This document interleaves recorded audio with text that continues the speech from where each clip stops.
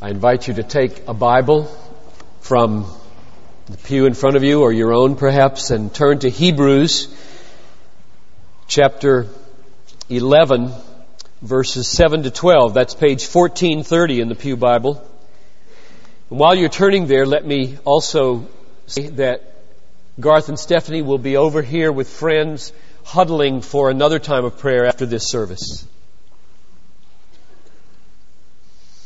Hebrews chapter 11, verses 7 through 12.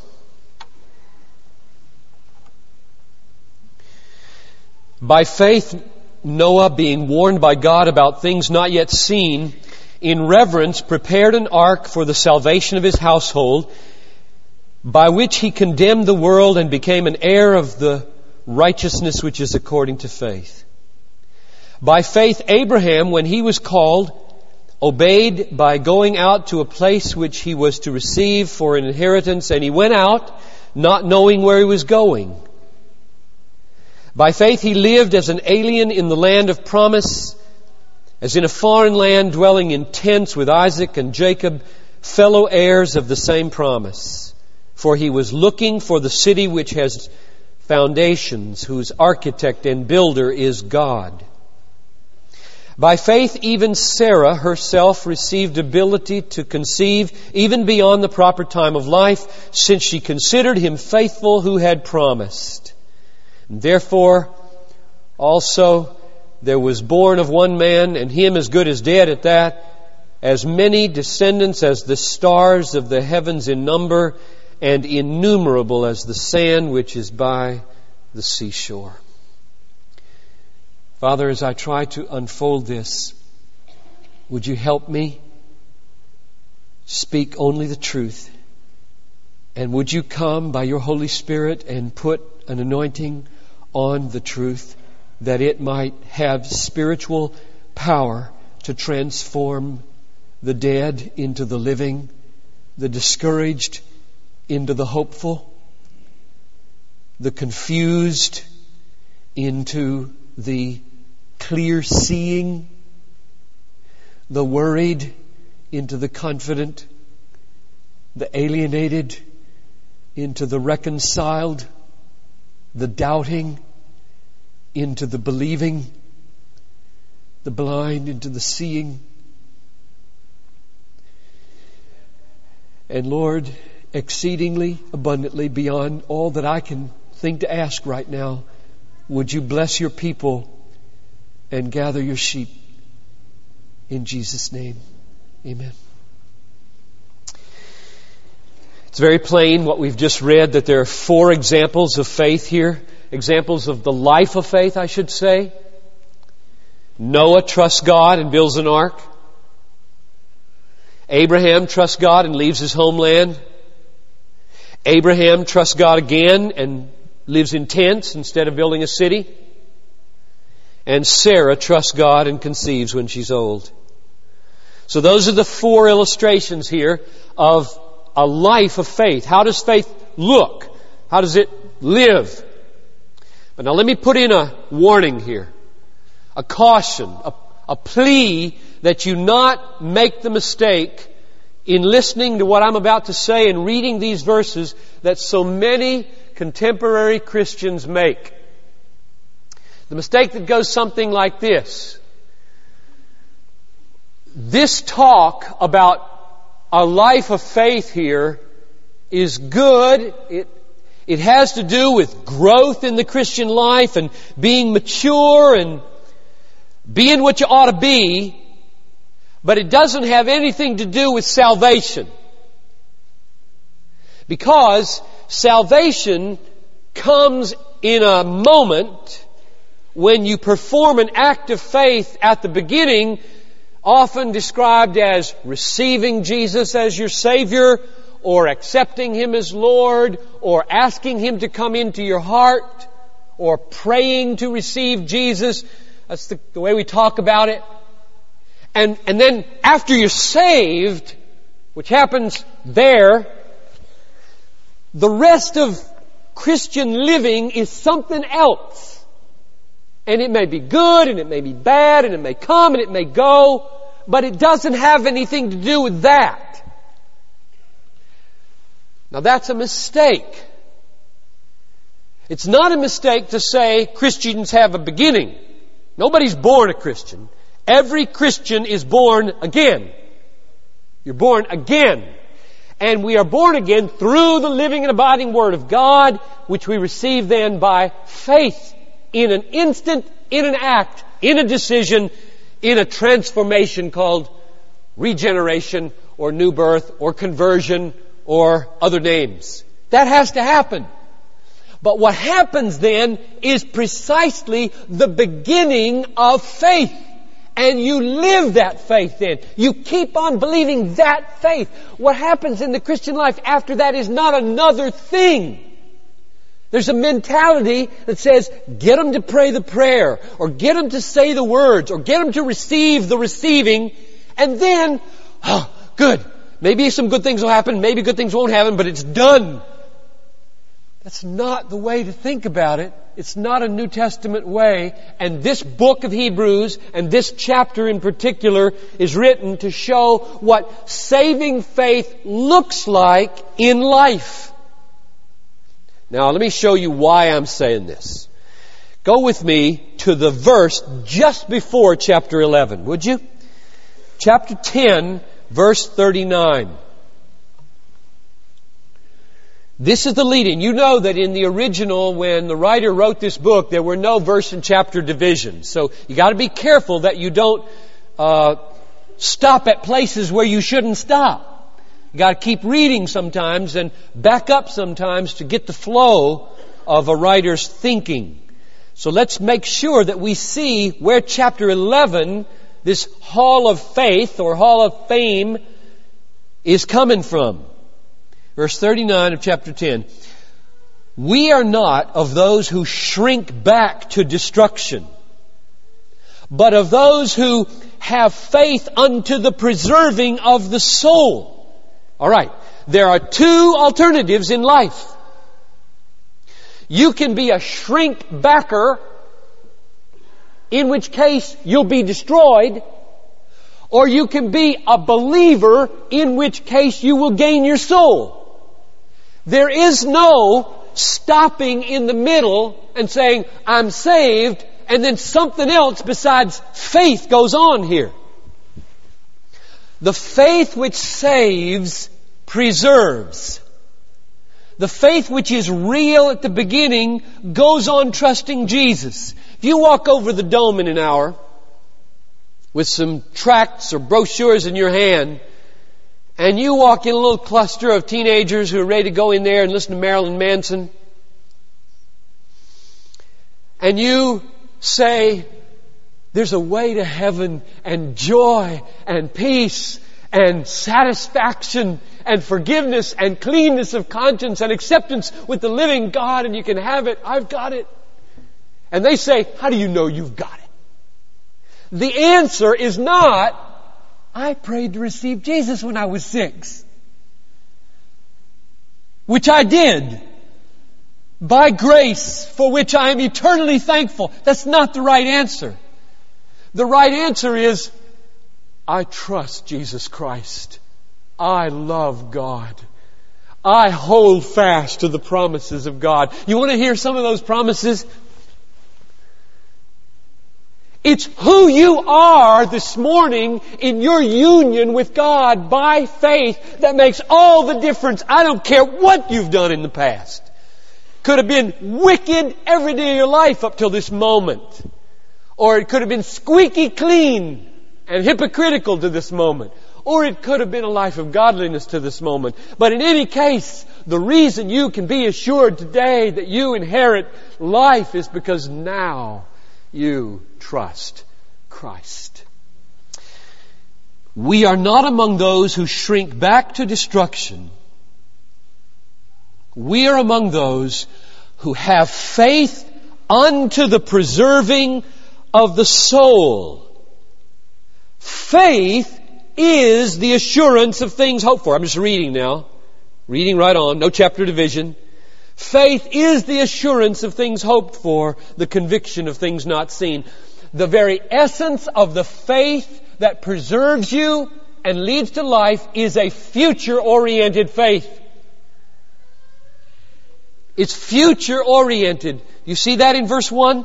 The assurance of things hoped for, the conviction of things not seen. The bottom line basis of faith, that is the thing you hold on to, is promise. God has spoken about the future. Now that leads us into today's text. What I want to do with today's text, verses 7 to 12, is take these 4 examples of Noah, 2 of Abraham and 1 of Sarah, and look in those 4 stories for 4 elements of the life of faith. 4 elements or things in the life of faith that are in everybody's life of faith. All right? So you can test yourself this morning. Are those in my life? Am I believing? Number 1. In every life of faith, the Word of God has been heard and is the foundation of faith. God has spoken. He has made a promise. We have seen that He's good enough, strong enough, wise enough to pull it off, and we have banked on His promise. Now let me show you where I get that. First, verse 7. Noah was warned by God about things not seen. God spoke to Noah. He warned him. Second, verse 8. Abraham was called by God. God spoke to him. He heard him. He's called. Verse 9, at the end of the verse, he's living in tents because he's an heir of a promise. There's the Word of God again. Verse 11, at the end of the verse, Sarah, what is she doing? She is regarding him as faithful who had promised. So there you have it. Noah is warned, Abraham is called, there's a promise to Abraham and there's a promise to Sarah. And those 4 words from God are what they stand on. This is what they believe. So the first thing is God. God exists and God speaks, and when He speaks, He's reliable, and we now have something to take hold of in life. If there were no God, if there were no speaking, there'd be no faith in God, and there'd be no future for us, and we'd all go to the dome and learn how to become gods ourselves. Chuck and Carol Stedham are coming and beginning today as our lead worshipers. And when I thought how to apply this text on each of these 4 points, I thought I'll just apply it to Chuck and Carol, because they are typical of the sorts of things you got to do in the Christian life. They've come here from another place. They've made a move. They've made a decision. They've faced a crisis in their lives. They've come to a point and they've altered a course and they're heading in a new direction. And they did it because underneath their feet is a Word of God. I'll tell you what it is. It goes like this. I will supply all your needs according to my riches in glory in Christ Jesus. I will pursue you with goodness and mercy. I will never leave you or forsake you, so that you can say, the Lord is my helper. I will not fear what can man do to me. If you abide in me, you will bear much fruit at Bethlehem. Wait on me, and you will renew your strength at this church. You will mount up with wings like eagles. You will run and not grow weary. You will walk and not faint. I will give you words when you need words, and I will give you wisdom for every new challenge. I will be with you and strengthen you, and I will help you and lift you up and support you with my victorious right hand. I will instruct you and teach you in the way you should go, and I will counsel you with my eye upon you. God has spoken. And when God has spoken, believers can stand. They can move. They can go to Istanbul, and they can go to Minneapolis, and they can go to the Dome, or they can go to the lunch table tomorrow and say, What do you think of those rock groups? And the message of how we can all become gods and exult in defying parents. And what do you think of that? If you got promises under your feet from a living God, you can do things like that. That's point one. Here's number two. The second element in the life of faith after God's promises is the inner response of faith. Now I'm going to distinguish inner and outer. And it's very crucial that you get this. If you start with the outer, that is, oh, he built an ark, or oh, he left Ur of the Chaldees, or oh, he lived in tents. If you start with that, instead of saying what was going on inside, first, you know what you get? Whitewashed tombs, hypocrites, performance, often very moral, upright, American, wave that flag, me and my God. Hypocrisy with no love in it and no faith in it. Here they are. Verse 7. Noah in reverence prepared an ark. So let's just take the word reverence first. In reverence he prepared an ark. When God speaks, brothers and sisters, we shut our mouths. We don't argue with God. We don't blame God. We don't criticize God. We tremble at the Word of God. We're reverent. And that's an inner thing. You might try to put on a reverent front when inside all you're thinking about is a ball game or a picnic or something else that's good in itself but has nothing to do with what's going on in communion with God. Reverence is an inner thing first. And then, secondly, verse 8, at the end of the verse, Abraham says, went out not knowing where he is going. Now I choose that as an inner response because ignorance is an inner thing. Ignorance is an essential piece of faith. Do you know that? It is essential that you be ignorant. That is, that you embrace your lack of knowledge about what's going to happen to you if you go to Minneapolis or Istanbul or the Dome. You don't, right? You don't know. And that's crucial that you embrace that as part of what the life of faith is. That's why this story's here. He went out not knowing where he's going. So, the second illustration of the inner response is you gotta embrace your finiteness and your ignorance. You gotta say, I don't need to know how it's gonna go. If you've gotta know how it's gonna go, you know where you're gonna go? To your den where the TV is. That's where you're gonna go. But if you don't have to know how it's going to go, you become a Christian. And you go where you're not sure how it's going to go. Here's the third one. It says in verse 10, the reason he lived in tents is because he was looking for a city whose architect and builder is God.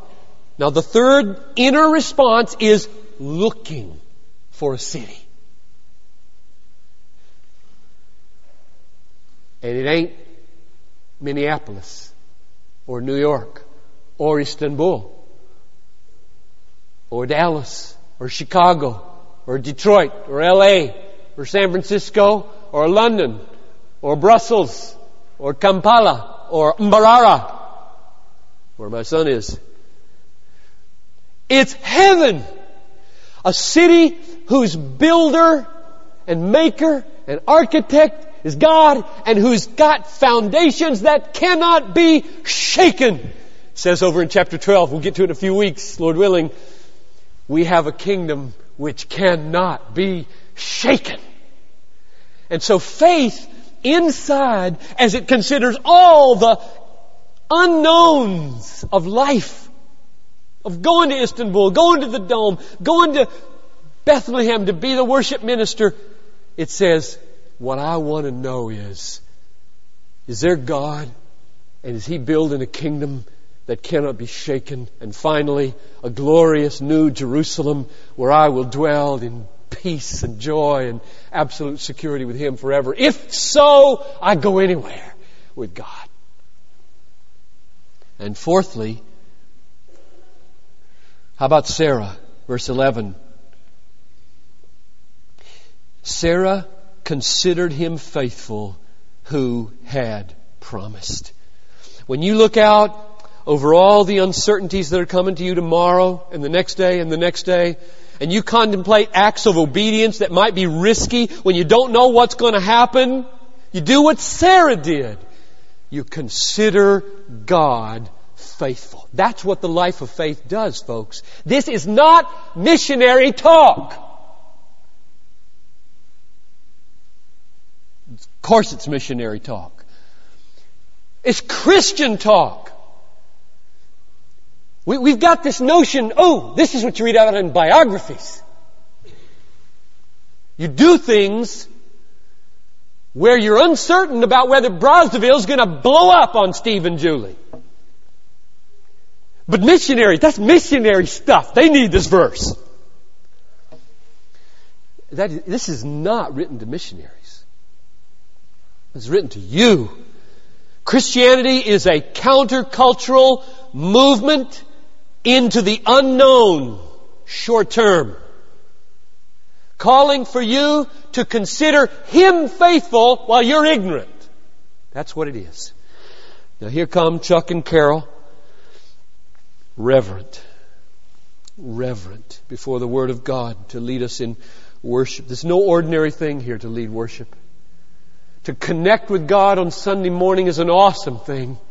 To deliver the Word of God and praise through the Word of God and pray with the Word of God and play a harp or a piano or drums with the Word of God ringing in your ears is no small, ordinary thing. It's an awesome thing, and we should tremble over it. And they've come emigrating from Canada, knowing a little bit about where they're going, but not a lot about where they're going because they don't know the details. They don't know 90% of you and how you're going to respond to their ministry.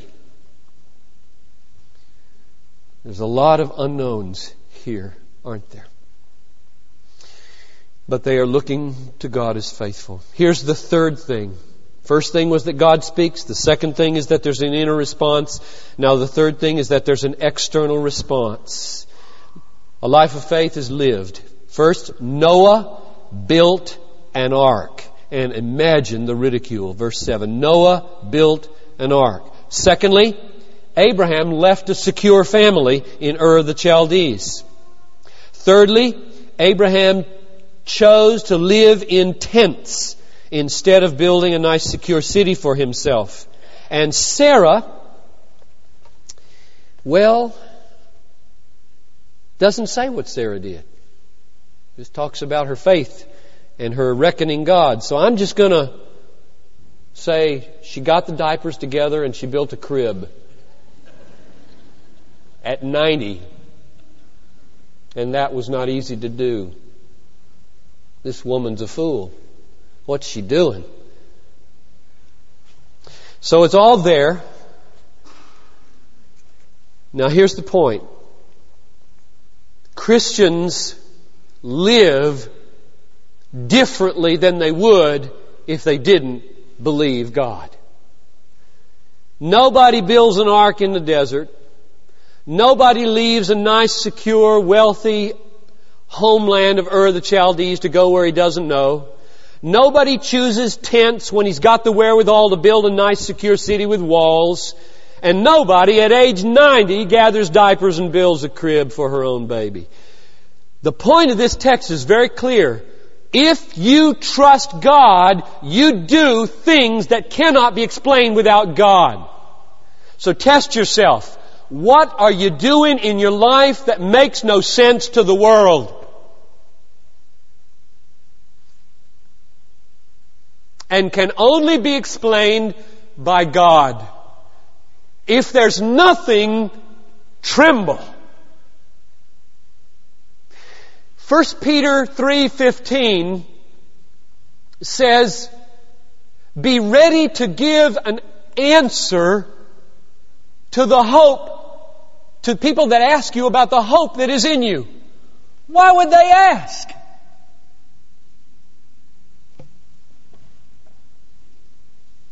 Has anybody asked recently? The point of this chapter is faith in a living God first causes an inner revolution of values. Reverencing God, embracing ignorance, reckoning Him faithful, and then it unleashes craziness. And I'll tell you, the church in America today is weak because it looks just like the world in almost every way. Where are the risks? Where is the ark? Where is the leaving? Where are the tents? The cribs? The incubators for new believers? Here come Chuck and Carol. I don't have any inkling about whether there are more Stedhams on the way. It's none of my business. But it is my business whether this ministry in partnership with us bears fruit in newborn babies. And whether we live in a way that marks us as different. That can only be explained by God. We need God, don't we, to change us. I sure feel it. I feel it. The proneness, even as a pastor, to just settle into a routine that nobody would even occur to look at and say, why is he doing that? What makes this guy tick? Whoa, that's strange.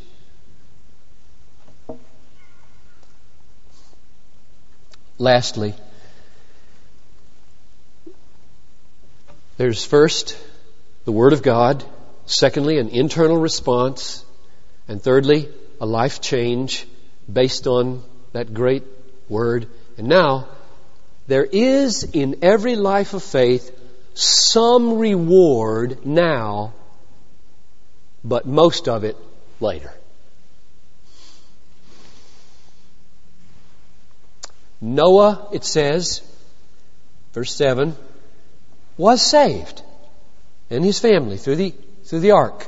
But it says, notice, he was an heir of the righteousness that accords with faith. He's still an heir. He hasn't come into his full inheritance yet. He's got lots yet to come. He's an heir. Abraham, verse 8. He did find the promised land. Yes, he found it. He got there. God blessed him. And he prospered immensely. But, the text says, he stayed in tents. He lived in tents. Because he was looking for something bigger, better, further out than ever he could build. A city whose architect and builder is God. Verse 10. And Sarah, she got her miracle baby. She got him.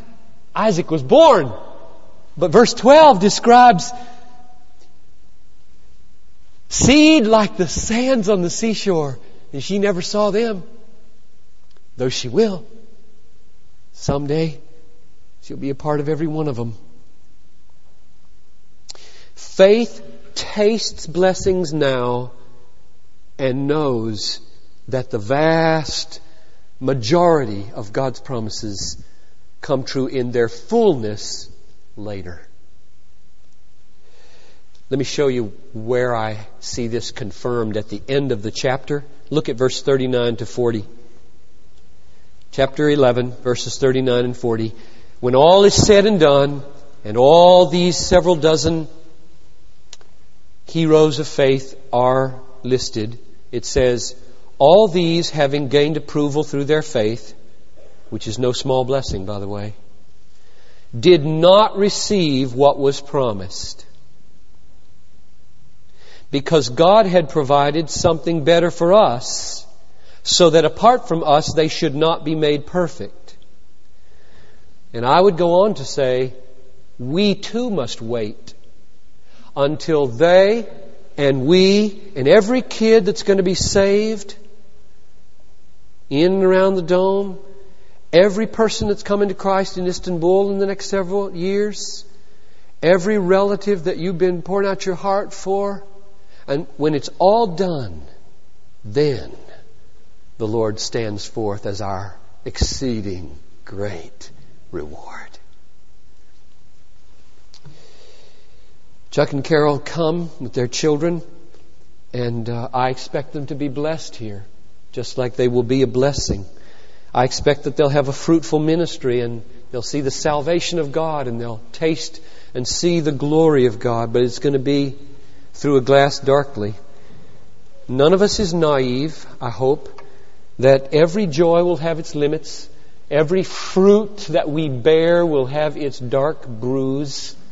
Every relationship will have its disappointment. Every worship service we work hard on will have its critic. Every birth and every wedding will be followed by a nearby funeral. Look at chapter 13, verse 14, and with this I'm done. Chapter 13, verse 14, just so that you can see that even on this side of the cross, we don't have a city yet. Abraham was looking for a city, and he lived in tents. He's a sojourner. He's an alien. And now you get this writer writing a few decades after Jesus had gone home to heaven, and he says in verse 14 of chapter 13, here we have no lasting city. In other words, everything breaks, everything rusts, everything spoils, everything ages, everything rots, except one thing: God. So Chuck, I said in the first hour, I'll say it to you again. What we're about, especially in this service, but all week long in this church, is seeing God, knowing God, desiring God, prizing God, savoring God, and spreading a passion for the supremacy of God in all things for the joy of all peoples.